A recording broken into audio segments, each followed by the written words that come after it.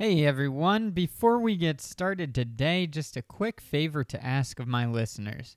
I'm really trying to expand the number of people listening to this podcast, so if you have a friend who might be into a specific episode, please share a link with them. Maybe you know someone who's into basketball, send them a link to the Craig Smith episode. Maybe you've got a friend who's into cooking, send them a link to the Tony DeSalvo episode. Maybe you have a friend who's dating on Tinder. Send them a link to the Andy Lawton episode, or maybe you have a friend who's into everything. Send them a link to every episode because this is the design of everything. It's a podcast that uncovers creativity in all walks of life. I'm your host, Kyle Burseth, and this is episode number 21.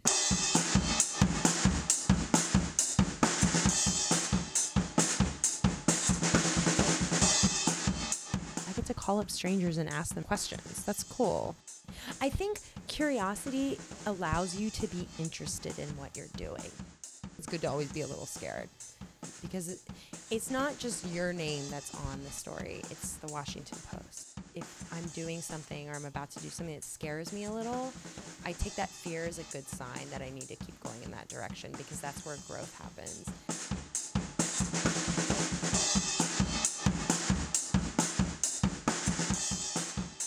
My guest this week is Elahe Izadi, who is a pop culture writer at the Washington Post. One of the things that I found really cool about Elahe's process for writing is that her creative approach reflects many of the notions of previous guests of the podcast. Much like rooftop landscape designer Jackie Harrison, she experiments with taking calculated risks. Similar to Professor Dan Jones, she emphasized the importance of understanding the greater context of the world. And not unlike last week's guest, Greg Lemon, she focuses on the current task at hand rather than dwelling on the past. Something else that's very interesting about Elahe is that she has Iranian parents who immigrated to the U.S., which gave her a very unique perspective that she was able to apply in her early journalism pursuits in a pretty entertaining way. Finally, her family story came full circle when she was hired as a writer for the Washington Post. So this is my conversation with Elahe Izadi about the design of pop culture journalism.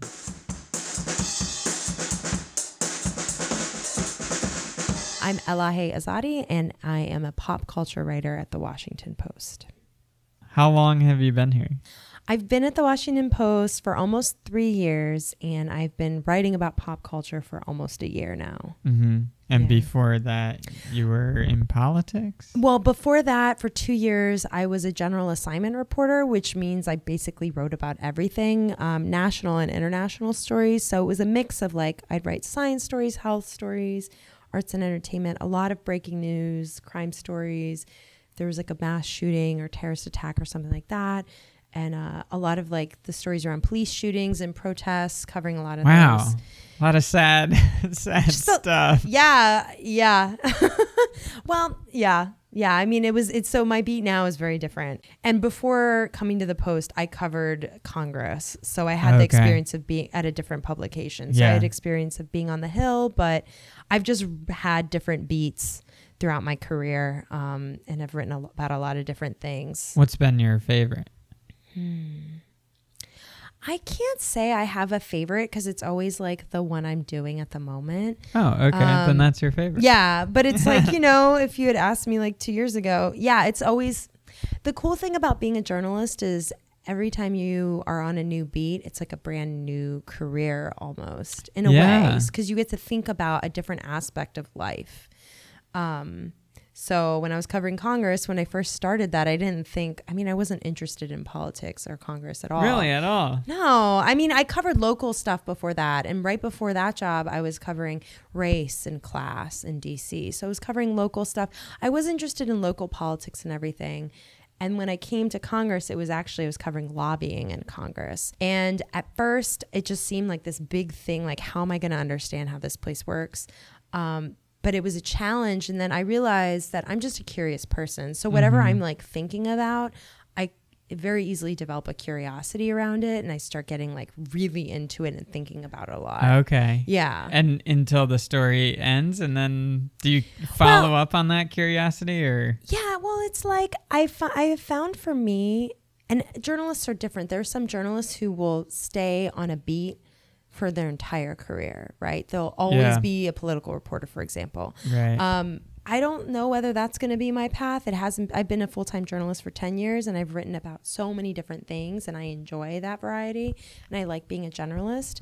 So I feel like whenever I'm in a job or on a beat, I kind of can come to a point where I feel like, where else can I go with this? Mm-hmm. And sometimes that just pushes me to think of a new beat. So the transition from being a general assignment reporter to being pop culture writer was, I'm thinking about something different every day. And there's a set of skills you develop when you're doing that kind of reporting, because every story you come to, you're brand new on it. You don't know anything about it. And you have to figure out how to quickly figure it out and then explain it to other people.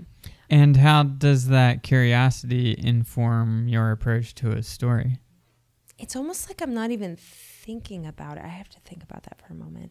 I think curiosity allows you to be interested in what you're doing. Yeah. Even though it could seem like dull, if you're excited and interested about just learning about something, then that shows through in not just the way you're writing it, but the kinds of questions you ask and the ways and what you inquire about. Like, what information do you even inquire about? And that can extend to, thinking like I would write these science stories and I would find something fascinating, and I want to be able to convey that fascination through like the headline and how or just even the voice and tone in which I write, so that other people can come at it that way rather than reading it as if it's like a scientific study published in an academic journal. Yeah. You like fell asleep halfway through that sentence. Can you give me an example of a headline, or you can make it up? I don't, okay, because I can't even like remember what I wrote like 2 days ago. Well, it's weird now because what I write about now, you would think people would be very interested in pop culture. People would be very interested just in the subject matter. It doesn't seem like dull subject matter because it's about popular culture, which is just like it's the most relatable. Yeah, entertaining. And I'm trying to think. Like, I just remember writing stuff about, I can't even remember half the stuff. I mean, so when I was on the Hill, like trying to find like funny ways to write about like the fiscal cliff or stuff like that, Okay. Yeah. So, like starting like little Twitter memes around those things. Well, today I just published this thing that was a playlist inspired by James Comey's written testimony Ooh, okay. Yeah. So I know it sounds, but he's going to testify tomorrow, and so today his written testimony was released, and so there's like all these very quotable lines in it that made me think of song lyrics. So I was like, I'm just gonna put together this playlist of songs that are now like stuck in my head basically because of this like bland like written testimony in the Senate, right? So it was stuff like Kendrick Lamar's Loyalty, because he has this line in there about Trump telling him, he says that Trump said, I expect loyalty. Right. And kind of repeated that word a couple times. So I'm like, oh man, this Kendrick song's now stuck in my head. So it's like, I like bringing those two worlds together a little bit. Yeah. Well, I feel like pop culture and politics are well, more than ever, blending. Right? Yeah, totally. Like I wrote this thing with a colleague during the transition that was, explaining the Trump transition using reality TV show tropes. So like really going in deep on the references of reality TV and how like it is unusual, like the way in which the transition happened. And so here are some of the like things that are just out of like mirror images of how reality TV is. History repeats itself. Well, yeah, exactly. And like my defense around those things is like, this is not just like supposed to be clickbait fun stuff, but I mean, the president became president in large part because of reality TV and pop culture. So I am interested in it, looking at that space of like the political space through the lens of pop culture, in a way that doesn't like turn its nose up at it, but is trying to see what can, analyzing this through pop culture, what can that inform us about why things happen? Turn its nose up at like pop culture? Yeah. Okay. Yeah, pop culture. Yeah. As if like, oh yeah, it's just so dumb. How stupid is this? And I don't think we can write it off in that way because it is really, really relevant in ways that we didn't think were. Scary ways. I mean, that's up to whoever is listening to this. Okay, yeah, but fair enough. Let's talk about that. When Trump got elected, as a journalist, and maybe you can speak on behalf of your colleagues a little bit too, were you guys excited? Were you like, okay, this is going to be one slam dunk after another? Or was it like, you got to be kidding me? Well, I will only speak on behalf of myself. I won't speak for anyone else. But I will say that during the election cycle, politics kind of overtook a lot of like any journalist that's covering something, politics is now part of it. Like if you cover sports, right? Entertainment, politics is now in every aspect of public life. And I think the expectation was after the election, maybe that would lessen or people would have such a fatigue because it was such a long election season. And then it was a surprise win for Trump and a lot of people were not expecting that. And so I think like for me personally, it caused me to kind of rethink how I'm going to approach my job and the things I'm going to like focus on and think about more deeply. So now like one of my like little sub beats is covering Trump, the intersection of Trump and pop culture. So like doing that. So like if he hadn't have won, I wouldn't be doing that. Right. Yeah. So I'm doing that now. And that was like something I thought would be useful and like was worth looking at and bringing that kind of me being a reporter doing that. And so I think that was part of it. And, you know, the politics folks, I haven't like collaborated very much with anyone down there. Like on one story we collaborated on when we found out that Trump was going to retain an executive producer credit on The Apprentice. Oh, sure. Yeah. So it was like, you know, these two like worlds where they are also covering stuff like kind of in the realm of entertainment and Hollywood in that industry. So yeah, I think for me, it just took me a little while to figure out like, okay, how am I approaching my job? Because everyone is just interested in talking about politics, talking about Trump. And I don't want to do this thing where I just like put Trump in every headline so people click on it. So that's not what I'm talking about. Not as curious about that topic. Well, it's just like, I don't want to do that because it just seems like I'm just trying to do clickbait or something for like, it's gratuitous almost. If that's what everyone's searching for. But at the same time, like people do think about this a lot. And I think you can't really be like any like food, like every section of any like media organization, like it is part of it. That's the broader context we're operating in. So yeah, I think that's what it's been like. Let's Sorry work if that's backwards. not what the answer that you want. I didn't have a this is a unbiased podcast. Great, perfect for me. There's no right or wrong answer.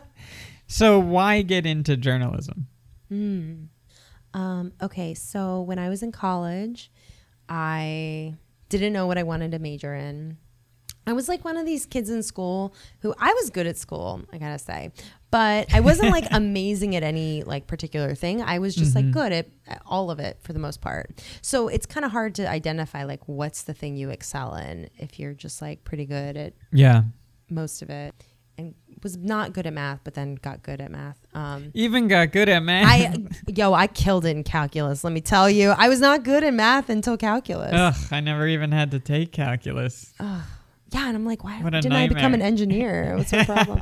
I could have been so much. So anyway, I always liked writing since I was like a little kid. So I knew I liked to write. And I was in college and I had enough like AP credits where I was like, I'll do a double major. So I picked history kind of early on because I took a African American history course my first semester, which we didn't have that in my school. I grew up like in a very rural, like white community in my high school. Yeah, we didn't have it. Like I didn't learn a lot of this stuff. I'm not sure many high schools have that. You'd be surprised, like in cities and stuff, there's like more, but yeah, anyway, I decided like, I definitely want to major in this because I'm very interested in history and I've always liked it, but I wanted something else that felt more practical. So I like toyed with biology, and then I'm like, I don't really want to be a scientist or go to med school or anything. And then I just kind of came down to the wire where I had to pick, and I was like, well, journalism seems like more of a utilitarian skill than majoring in English, so I'll just do that. Yeah, for sure. It's basically people will hire you. Yeah, well, yeah. So that's how I majored in it. But basically what ended up happening was as I was taking classes and doing internships, I fell more and more in love with it.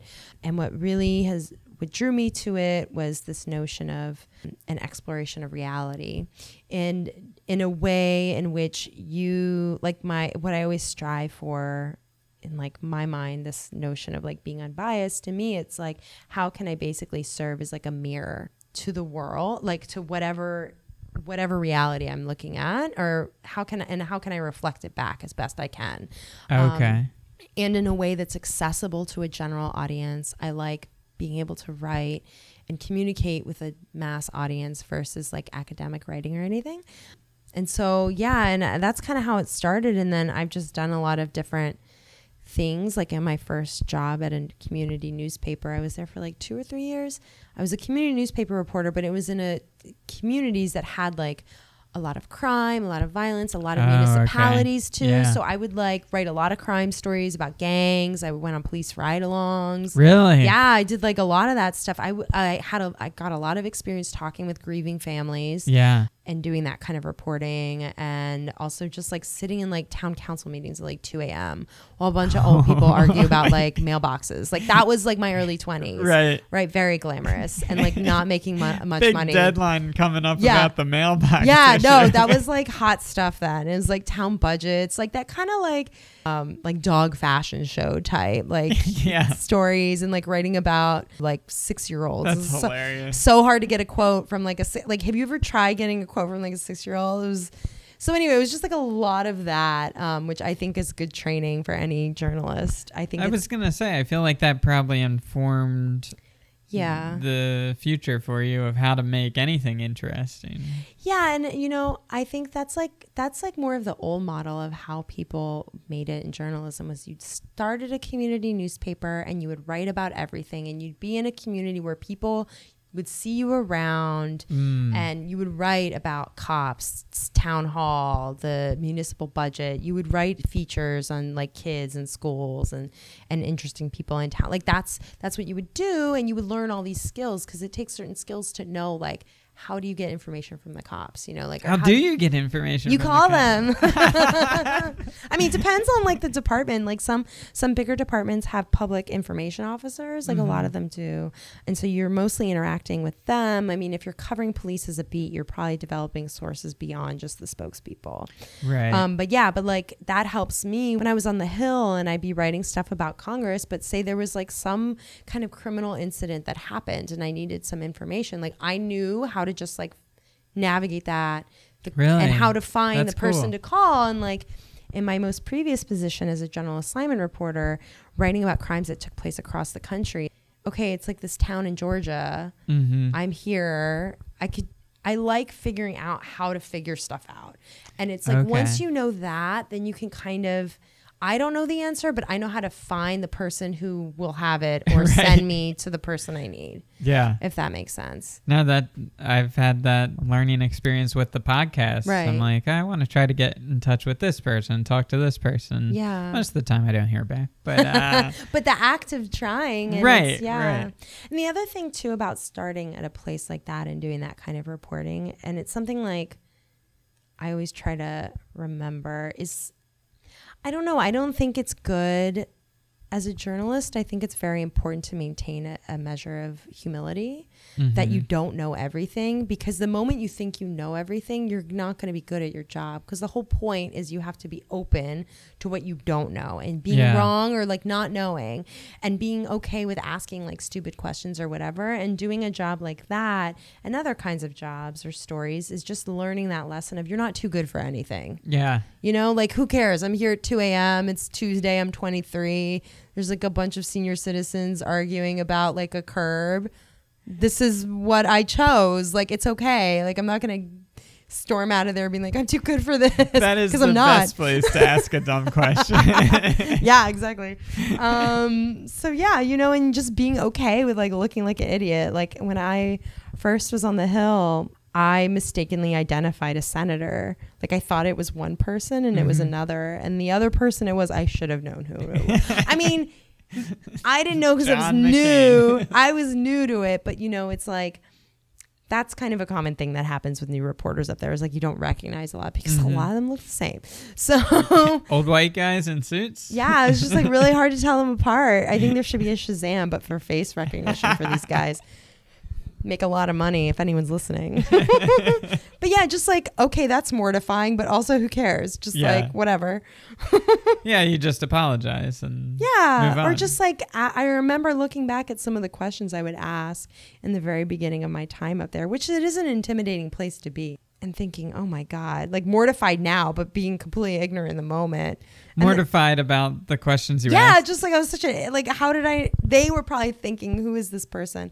But, you know, what's an example? No, I'm not even going to go there. You can't give an example. I mean, honestly, the like mistaking the senator thing was pretty mortifying. Was the biggest, yeah, that was the biggest one.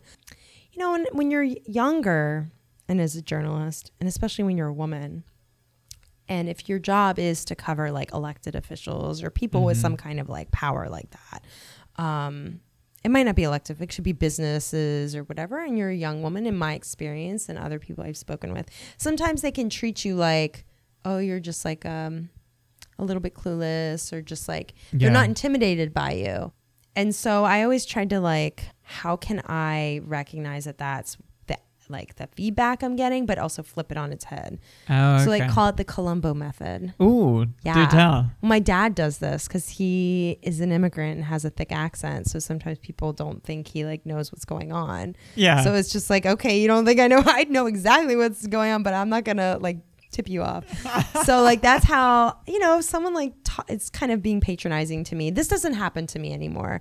But when I was like in my early 20s starting out, this would happen. And if someone was being patronizing to me, I'd be like, okay, you're not intimidated by me. That's fine. I'll let you like let your guard down basically. And I would keep asking questions like, oh, can you explain that again? Like, you know, just get them talking. Yeah. And if your guard is not up, you're going to say some stuff. Yeah. So I'm like, all right, you're going to say some stuff. Then I'm just going to put that in the newspaper, you know? So yeah, that was, it's just like kind of learning that even though like the world may not be structured in the best way, and that's kind of not so great that someone would talk to me that way. How can I just use that, the tool I have, the best I can? Yeah, that's pretty clever. The Columbo effect. Yeah, the Columbo, like, can you explain it to me one more time? Pull out a cigar. It was very confusing. Who is this 23-year-old with a cigar? Yeah, and a lazy eye. What's happening with this girl? She just slips right in and out of it. But, you know, I would get stuff from people like, wow, your English is so good. And I just, really? Yeah. Whew. Yeah. How do you react to that? I imagine the disappointment on your face. Yeah, I think like when things like that would happen, I'd just be like too stunned to respond. Or I'd like to think I probably said something clever, even though I don't know whether I actually did or not. But people would also ask me a lot about my name, because that's the other thing as a journalist. You're calling strangers all the time and leaving your name. And my name is not common, so it would open people up immediately to asking about my background. And I'm like, this is not, I don't want to talk to you about this right now. Well, could you use that as a way in, or just to get the dialogue started? I'm just mostly annoyed by it. Okay. Yeah. I mean, yeah. And if it's like my best face that I put on with it is I just kind of indulge them and let them like ask, and then I'll let them talk about their Iranian dentist, and then I'll move on. I go, that's nice. Me too. I have an Iranian dentist. What other hurdles has there been being an Iranian woman in this field? Yeah. I mean, and if you talk to other journalists of color, so I think it's like, if you're not a white man, basically, sometimes, and it's not unique to journalism, but there's like the whole imposter syndrome thing, where it's not so much that things are closed off to me, but that when I'm in a space, I'm very aware that I'm not a white man and that this is a space filled with white men, and like feeling like, should I be here? Do I actually, I felt that a lot. I felt that a lot in the beginning when I was covering Congress, because the press corps, it's mostly white, a lot of men, and people who have been doing it for a while. So there's always that. And then also people who, not everyone, but there are people who's like, and I meet even now, whose parents are in journalism or in these kinds of fields. And I'm like, in my head, I'm thinking like, my dad has an Italian restaurant, and so like, I'm like, they don't really get like, and I'm here and I'm like, how did I get here? You went to school, you studied journalism. Well, and that's the other thing, is the field right now, it's like very competitive. It's hard to get jobs and stay in. I've been laid off before. I've worked at places that went under. A lot of the people I started out with are not in it anymore. Really? Okay. It's just really hard to like, especially in the beginning. I was lucky because I had actually financial help from my parents. Otherwise, I wouldn't be able to have stuck with it, right? It's good they got that Italian restaurant. Yeah, I know. I mean, but that's why I think a lot of people don't stay in it. And it's unfortunate, because when I think about diversity in journalism, I don't think just in terms of like racial diversity, ethnic diversity, religious diversity, whatever it is, but also like class diversity. And if you're coming from a family, it's working class family, and you have to be completely self-sufficient, I would have made a lot more. I would have made more as a waitress in the beginning of my career for many years than as a journalist. And I was working very long hours with the support of my parents, you know, and also like culturally, I mean, there's a stereotype of like a lot of like Middle Eastern immigrants, Iranian immigrants. They want their kids to all be doctors and lawyers and engineers, and journalism doesn't seem like a very prestigious. Now I have the stereotype. Yeah, now you got it. Now I've oriented you. I can tell you why I'm weird now. But my parents were always like very, very supportive of me just doing what I like was passionate about, and they didn't care about, oh, you're not making like tons of money or. To them, it was prestigious that I was doing this. So I'm really, really lucky that they supported me in multiple ways. It is prestigious. You work at the Washington Post. Yeah, now it is. Yeah. Now it is. Yeah. Not to disparage any other place I work for. They were always proud of me. But but I've spoken with other people who come from similar backgrounds, and it's different, you know, the feedback they get from their communities or whatever. But yeah, the imposter syndrome thing is a big thing. And I remember interviewing here, and when you do interviews here, you meet with a lot of people, and one of the meetings you take are with the top editors. Ooh. Which is an intimidating meeting to take. Sure. And I like prepared for this extensively and kind of knowing this space I was going to get into. But as I'm sitting there, I'm trying to not. I'm like very conscious of knowing that my dad, when he came to this country, one of the jobs, he had a lot of odd jobs in DC, and he was working like restaurants, doing all sorts of stuff. And one of the things he did was he had a couple stints, because it's like a day-to-day thing, of working in the mailroom at the Washington Post overnight. Oh, really? Folding the copy of the Sunday edition. Yeah. And I'm like thinking like, my God, like things have really, and just, I don't know if it's for full circle, but more or less. Yeah. And just not, and like allowing myself to not be scared by that, and more like, it was very emotional for me, like even coming here, because my dad, when he came to the States, he came to DC and he did that. And this was like the epicenter of like where our American stories started. And it's just like very emotional in that way. Yeah. But like trying to like connect with that and not like, oh my God, do I belong here? right. And, you know, I will say like the people I talk to who start here, like I've had conversations with people and they all feel like, oh, this is like, it's kind of scary to be here, because it is a big deal. And I think it's okay I think it's good to always be a little scared. Well, it's going to make you work harder, right? And it'll make you be careful. In what sense? You want to get your story right. Oh, okay. Right? Like you want to be careful with what you're doing. Yeah. Because it's not just your name that's on the story. It's the Washington Post.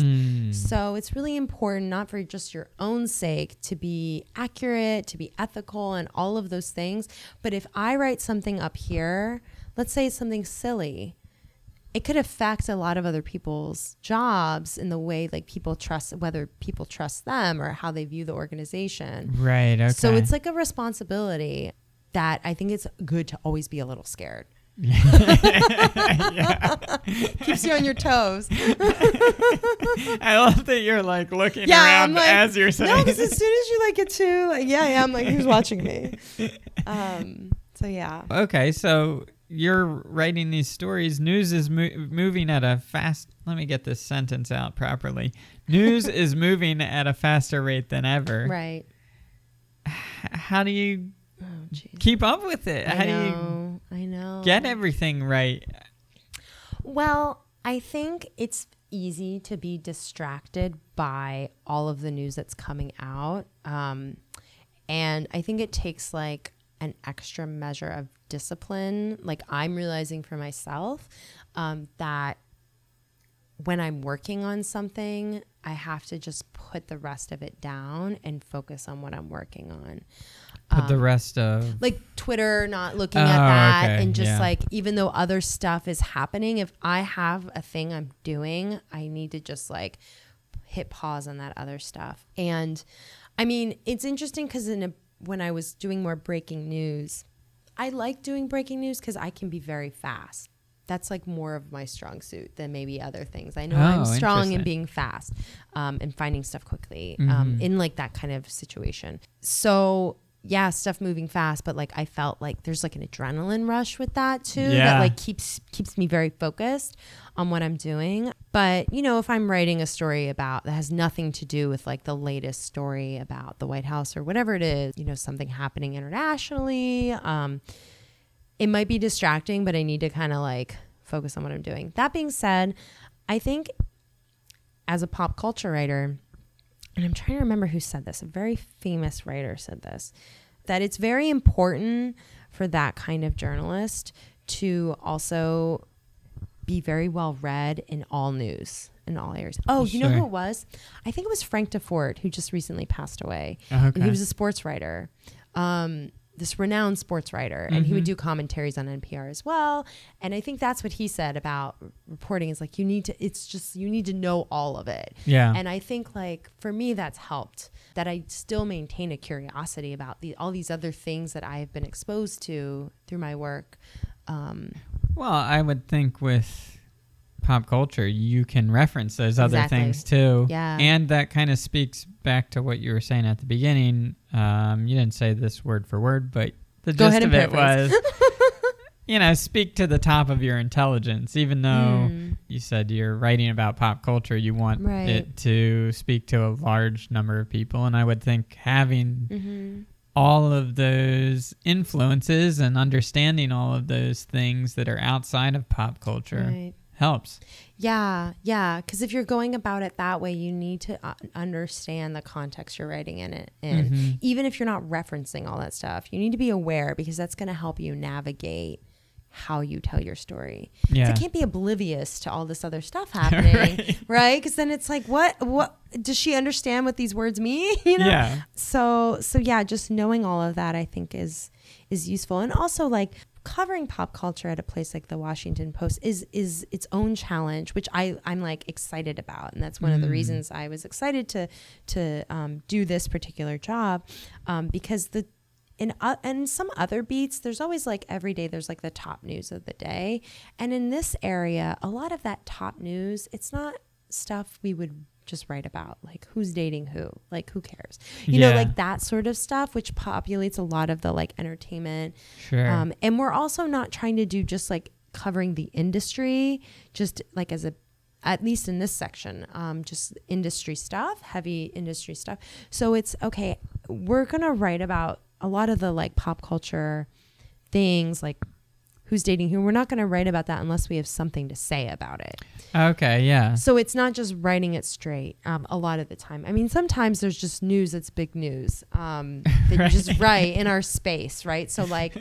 Kanye West and Kim Kardashian have a baby. Yeah, or like when Inevitable. Beyonce has her babies, like there's going to be a plan for that. 'Cause Right. it's a big deal. And that's fine and that's okay. I'm going to write that story like as a reporter with like things verified and include information that you care about and all that. You're going to call Beyonce, get a quote?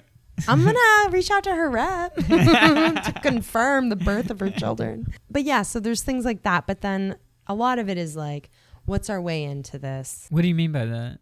So if there's like a big topic of the day that everyone's talking about, like how are we going to write about it? Like what's our way into this? What is our, I don't want to use the word take because I think take has come to mean just an essay that's commentary on this thing, which like those are useful too. But like what aspect of this can we kind of hone in on, focus on? So that sort of thing. And how do you figure that out? It's just like thinking through for yourself and then also like having conversations with colleagues like through Slack and like brainstorming about things and kind of collectively coming up like I had this interesting question or this is that sort of thing. Yeah. You might just kind of come up with a specific idea too. The Kendall Jenner Pepsi commercial, for instance, is like an example of when that came out, I was like, I first of all, I started just I was watching it and then started live tweeting by watching it. My editor was like, can someone just write about this? So I was like, okay, I'll just not live tweet it. I'll just write what I was going to live tweet. Right. Do it in that format. Right. And it did. I was really proud of it actually, because it was funny and all that. And I realized with that sort of thing, like that's the kind of thing where the temptation is to write a take about why something is problematic, or something like that. And I didn't want to read something like that, so I wasn't going to write something like that. Yeah. Like with some things like that, I just want to engage with it at the level that it is. And I was just like, okay, how can I just be funny about this thing and still like offer some kind of critical analysis, but in a way that isn't a 500 written word essay. Yeah. So that was kind how of woke you are. right. It's like, well, we needed to write something about this thing because it's a big thing everyone's talking about. It's like this moment in the zeitgeist. What are we going to say about it? And I'm like, I'm going to like write this funny thing where I do like a second by second breakdown of the commercial and like kind of give my commentary on all the scenes. So yeah, that's like an example of like a way into it. Yeah. And that's a really creative solution to that problem. Yeah. That problem. Kendall Jenner's Pepsi commercial. Yeah. It's a problem for more than one person. Right. So I imagine though you get to let your personality shine a little bit more with pop culture than if you were writing about a recent shooting. Yes. Obviously. Those comparisons, absolutely. I mean, there's just some stories that you just write straight. Anything involving death, you know, like just straight news. And in a lot of the breaking news stuff, like the thing about breaking news writing is you're just going very quickly, and actually being creative is like takes a lot of time. It takes a lot more time to be creative, right? Than just kind of following a formula that now it's second nature. I know what that formula is. I know like what a lead is, what goes there, like who to call, like how to find it, where to put it, how to do all that. And being creative takes more time. And one of my goals is to show more of my personality through it.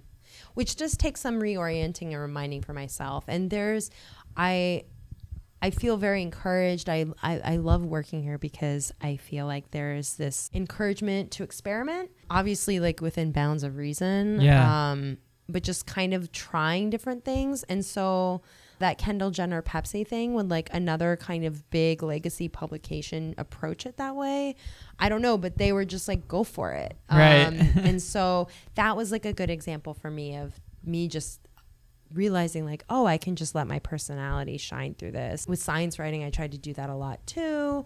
I wrote a bunch of stories about like lady animals that don't need male animals. Ooh, lady animals. Yeah, lady animals is like a whole genre of coverage I was very into. So it was like some headline I wrote like lady snake gives birth after being alone for 8 years, doesn't need like males. You know, obviously like I'm anthropomorphizing and like putting all that on animals, but like that kind of just voice. And Twitter's been useful for that because I feel like I understand how to be appropriate on Twitter.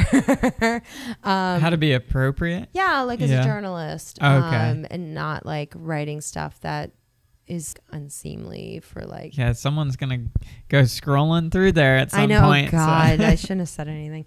But like, I understand like that space of like, and what voice looks like there. And so, and also the character restriction forces you to like be creative in like a short space with limited space. And so kind of adapting that kind of voice and being more conversational. And also I have like a lot of really talented colleagues here who I really look up to, and I'm always amazed by their writing. Like we've got these like critics, and I'm just blown away by how quickly, like writing a good piece of criticism is very hard. And I'm like amazed by what they do, and they can do it very quickly, and they let their personalities shine through too. So it's like inspiring to read other people. Do you think that's important? To read other people? Well, no, to let your personality shine. I think that's actually kind of like a debate right now in journalism, because everything is kind of moved towards being more centered around your personal brand. Mm-hmm. And I think it depends on what you're doing. Again, if you're writing about like police shootings and things like that, like we don't need your voice in this. Yeah. I mean, your voice in that sense could be if you're writing like a feature and you are doing a masterful job of like, one writer to look up is Eli Saslow, who's a writer here and one of the best feature writers in the country. And he is doing reported work. And I wouldn't say that he's a voicey writer. He's not putting in his voice, but the way in which he reports and writes, it's very poetic. Oh, okay. Yeah. So it's fun to read. It's like, or maybe fun isn't the word, but it's very immersive, you know, and it feels like that was actually one of my big draws to write. Journalism is narrative nonfiction, kind of narrative journalism, which is that's the style of that, where it reads like a narrative story, but it's all reported fact. And even the structure of your story, it has to match reality, right? You can't. It has some what? Match reality. Oh boy, that's a calendar word right there. Yeah, well, I know, right? Well, it's like you can't present a story that kind of infers that someone did something for a reason when that's not the reason, you know? Even if that person never told you, you observe why people do things. If someone's like, I love my kids, and then you're around them all the time, and it's like, I'm not seeing that at all, you know? Or like you're around, you talk, or this is probably a better example.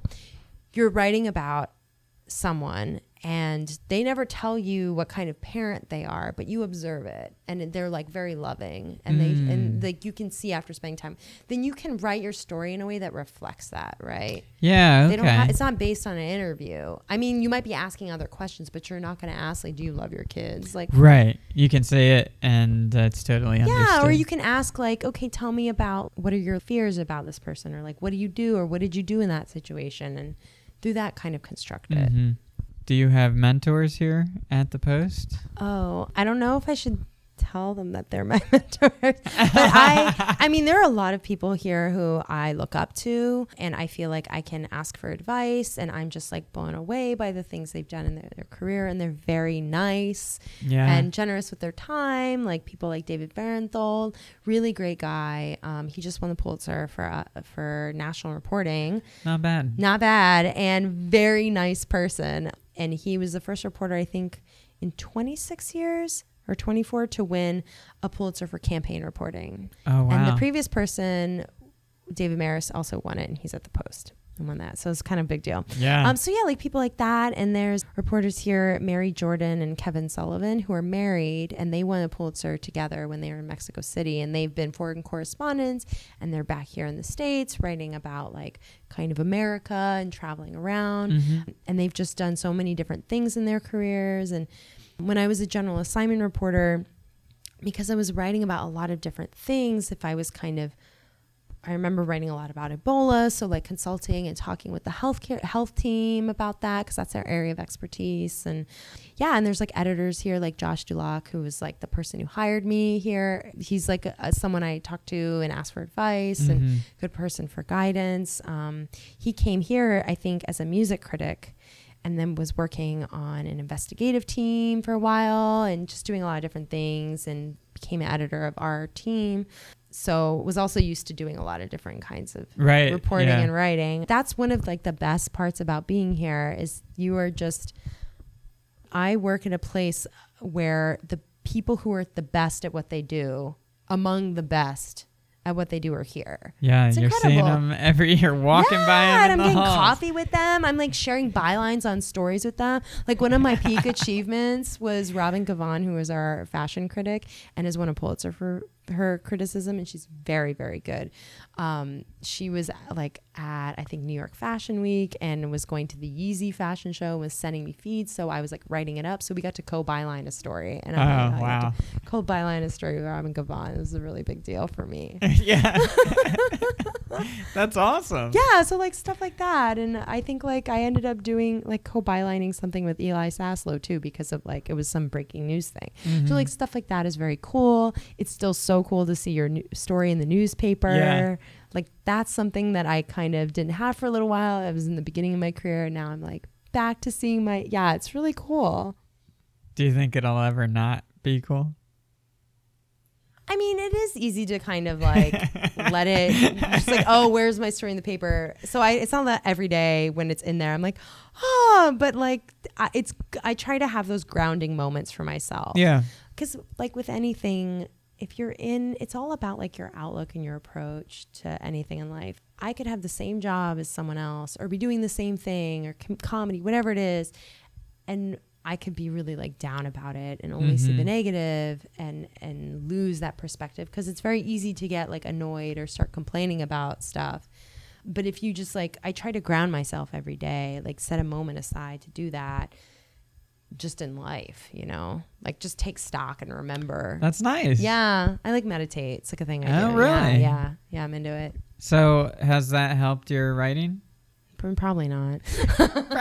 Probably not. I think it helps everybody for the most part. I think life. it just helps my like sense of sanity. Yeah.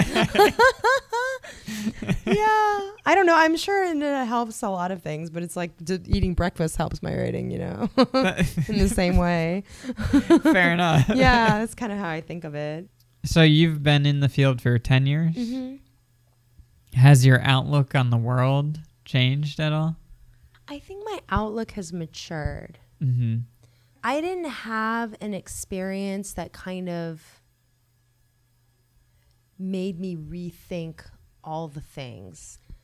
I mean, I've definitely learned things about how society functions or things other humans are capable of doing to people, and seeing what that looks like a little more up close than someone who's just reading about it or watching it on TV.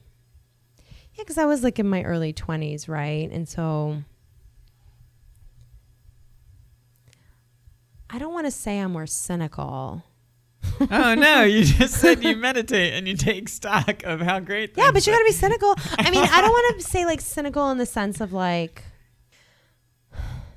I think once you kind of see how certain things function, you're like, oh, this is how it works. Okay. So rather than like, oh, if something bad happens, this is going to be the result. Well, if you've seen so many times crimes are committed and people are victimized and what happens, right? Like as by way of example, or like being on the Hill and seeing a lot of work put into like a bill passing one chamber and just knowing that this is like an exercise in futility because I know that it's not gonna right? And you're like, I'll write about it anyway. Yeah, well, and it's like, okay, but I think to me, I don't think of that as cynicism. It's like, okay, this is the world. Yeah. Like, and I'm writing about institution. Like, this is just what it is. It is dangerous though to kind of fall into this pattern of being too cynical and it kind of goes back to that thing I was saying about humility is like, you just have to kind of always be open to whatever's going to happen. So one example of this would be when I was a congressional reporter, there was I think it was a primary race, special election, something like that, where the like second most powerful person in the House of Representatives was up for re-election, had tons of money, has never lost. I don't think he ever lost. And he was the House Majority Leader. A House Majority Leader losing has like never happened before. Mm-hmm. And it was like, not during a regular election season people weren't really not many people were paying close attention to it. And I remember being in Home Depot and like getting my blinds, like getting blinds cut, and me looking online and seeing that this guy's about to lose. Yeah. And just emailing and all of us being like, oh my God, like freaking out because this is a total shock surprise. Mm-hmm. So he ended up losing his seat. Huge like political upset. So I think it's like those sorts of things that you just write off, like the inevitability of something happening and not realizing, like just being open to anything happening. Yeah. It's just important to just and things like that will shake you out of your getting your blinds cut. I know. Well, I just always remember that because I'm like, yeah, we didn't even like no one, and it wasn't just us. It was like no one was really. It was like a definite total political upset. Something like that had never happened before. But yeah, I will say like worldview changing. I have been able to like talk to and be in so many different places and meet so many different kinds of people, have them share their experiences with me, including talking to people on like the worst day of their lives. Oh yeah. Yeah, like that kind of experience. I think it's just you're woken up to like what it means to be human and just seeing humanity and all its different ways and functions, and whether that's like a grieving mother or it's seeing what it looks like to get a bill passed, or like how lobbyists have influence and what that looks like, and like the ways in which people try and spin each other or spin you. And I mean, it runs a gamut. Doing that has been, and I love it because I also get to talk to people who are very passionate about what they're doing. So when I would write science stories, you're talking to a researcher who spent like 4 years of their lives on something. Yeah. And they're like, oh my God, I get to explain in like 20 minutes. Yeah, but it's also like 20 minutes of like a conversation. And so it's like the thing they've dedicated so much of their life to. Yeah. And I'm spending like a day on it, you know? Right. So it's like, okay, they are so it's just, I love talking to people who are also just very into what they do. Mm-hmm. I get to call up strangers and ask them for questions. That's cool. It is and they'll cool. like tell me answer. It's like crazy that people like will respond to you. I've been shocked with the podcast so far. Yeah. Who's responded? That's great. Same surprise, except you've been doing it forever. So no, I haven't been doing it forever. For 10 years. For 10 years. But like this story I'm working on with comedy, I'm talking to comedians about comedy. Yeah, we're just talking about the thing that you think about all the time and that you're doing all the time. Right. That's cool. How has going from community newspaper to the Washington Post made it easier to talk to people? Does working for the Post give you more access instantly? I assume? Yes, for sure. I worked for a little while at a startup, so it had a name no one knew, and it was like kind of hard. You have to explain who you even are. And now it's like when you say the Washington Post, like I don't have to explain anything. Right. And you also get the calls back. Like in a way, that's part of what I was saying earlier, though, about the responsibility that comes with being here and like always being a little scared. Because, people call you back because the name means something. So you have to make sure it continues to mean something. Yeah. And people here take it very seriously, no matter what kind of position you're in, you know? Just because your name isn't appearing on a story doesn't mean that you hold some of that responsibility too. Did your dad tell you that? No. Even if you're folding newspapers. No, I know. No, he taught me other lessons. Hard work. He taught me hard work. My mom too, but. That's great. Yeah. All right. Well, I think that's a great spot to end on. Thanks for doing the podcast. Yeah, thanks for having me. Hope it was interesting.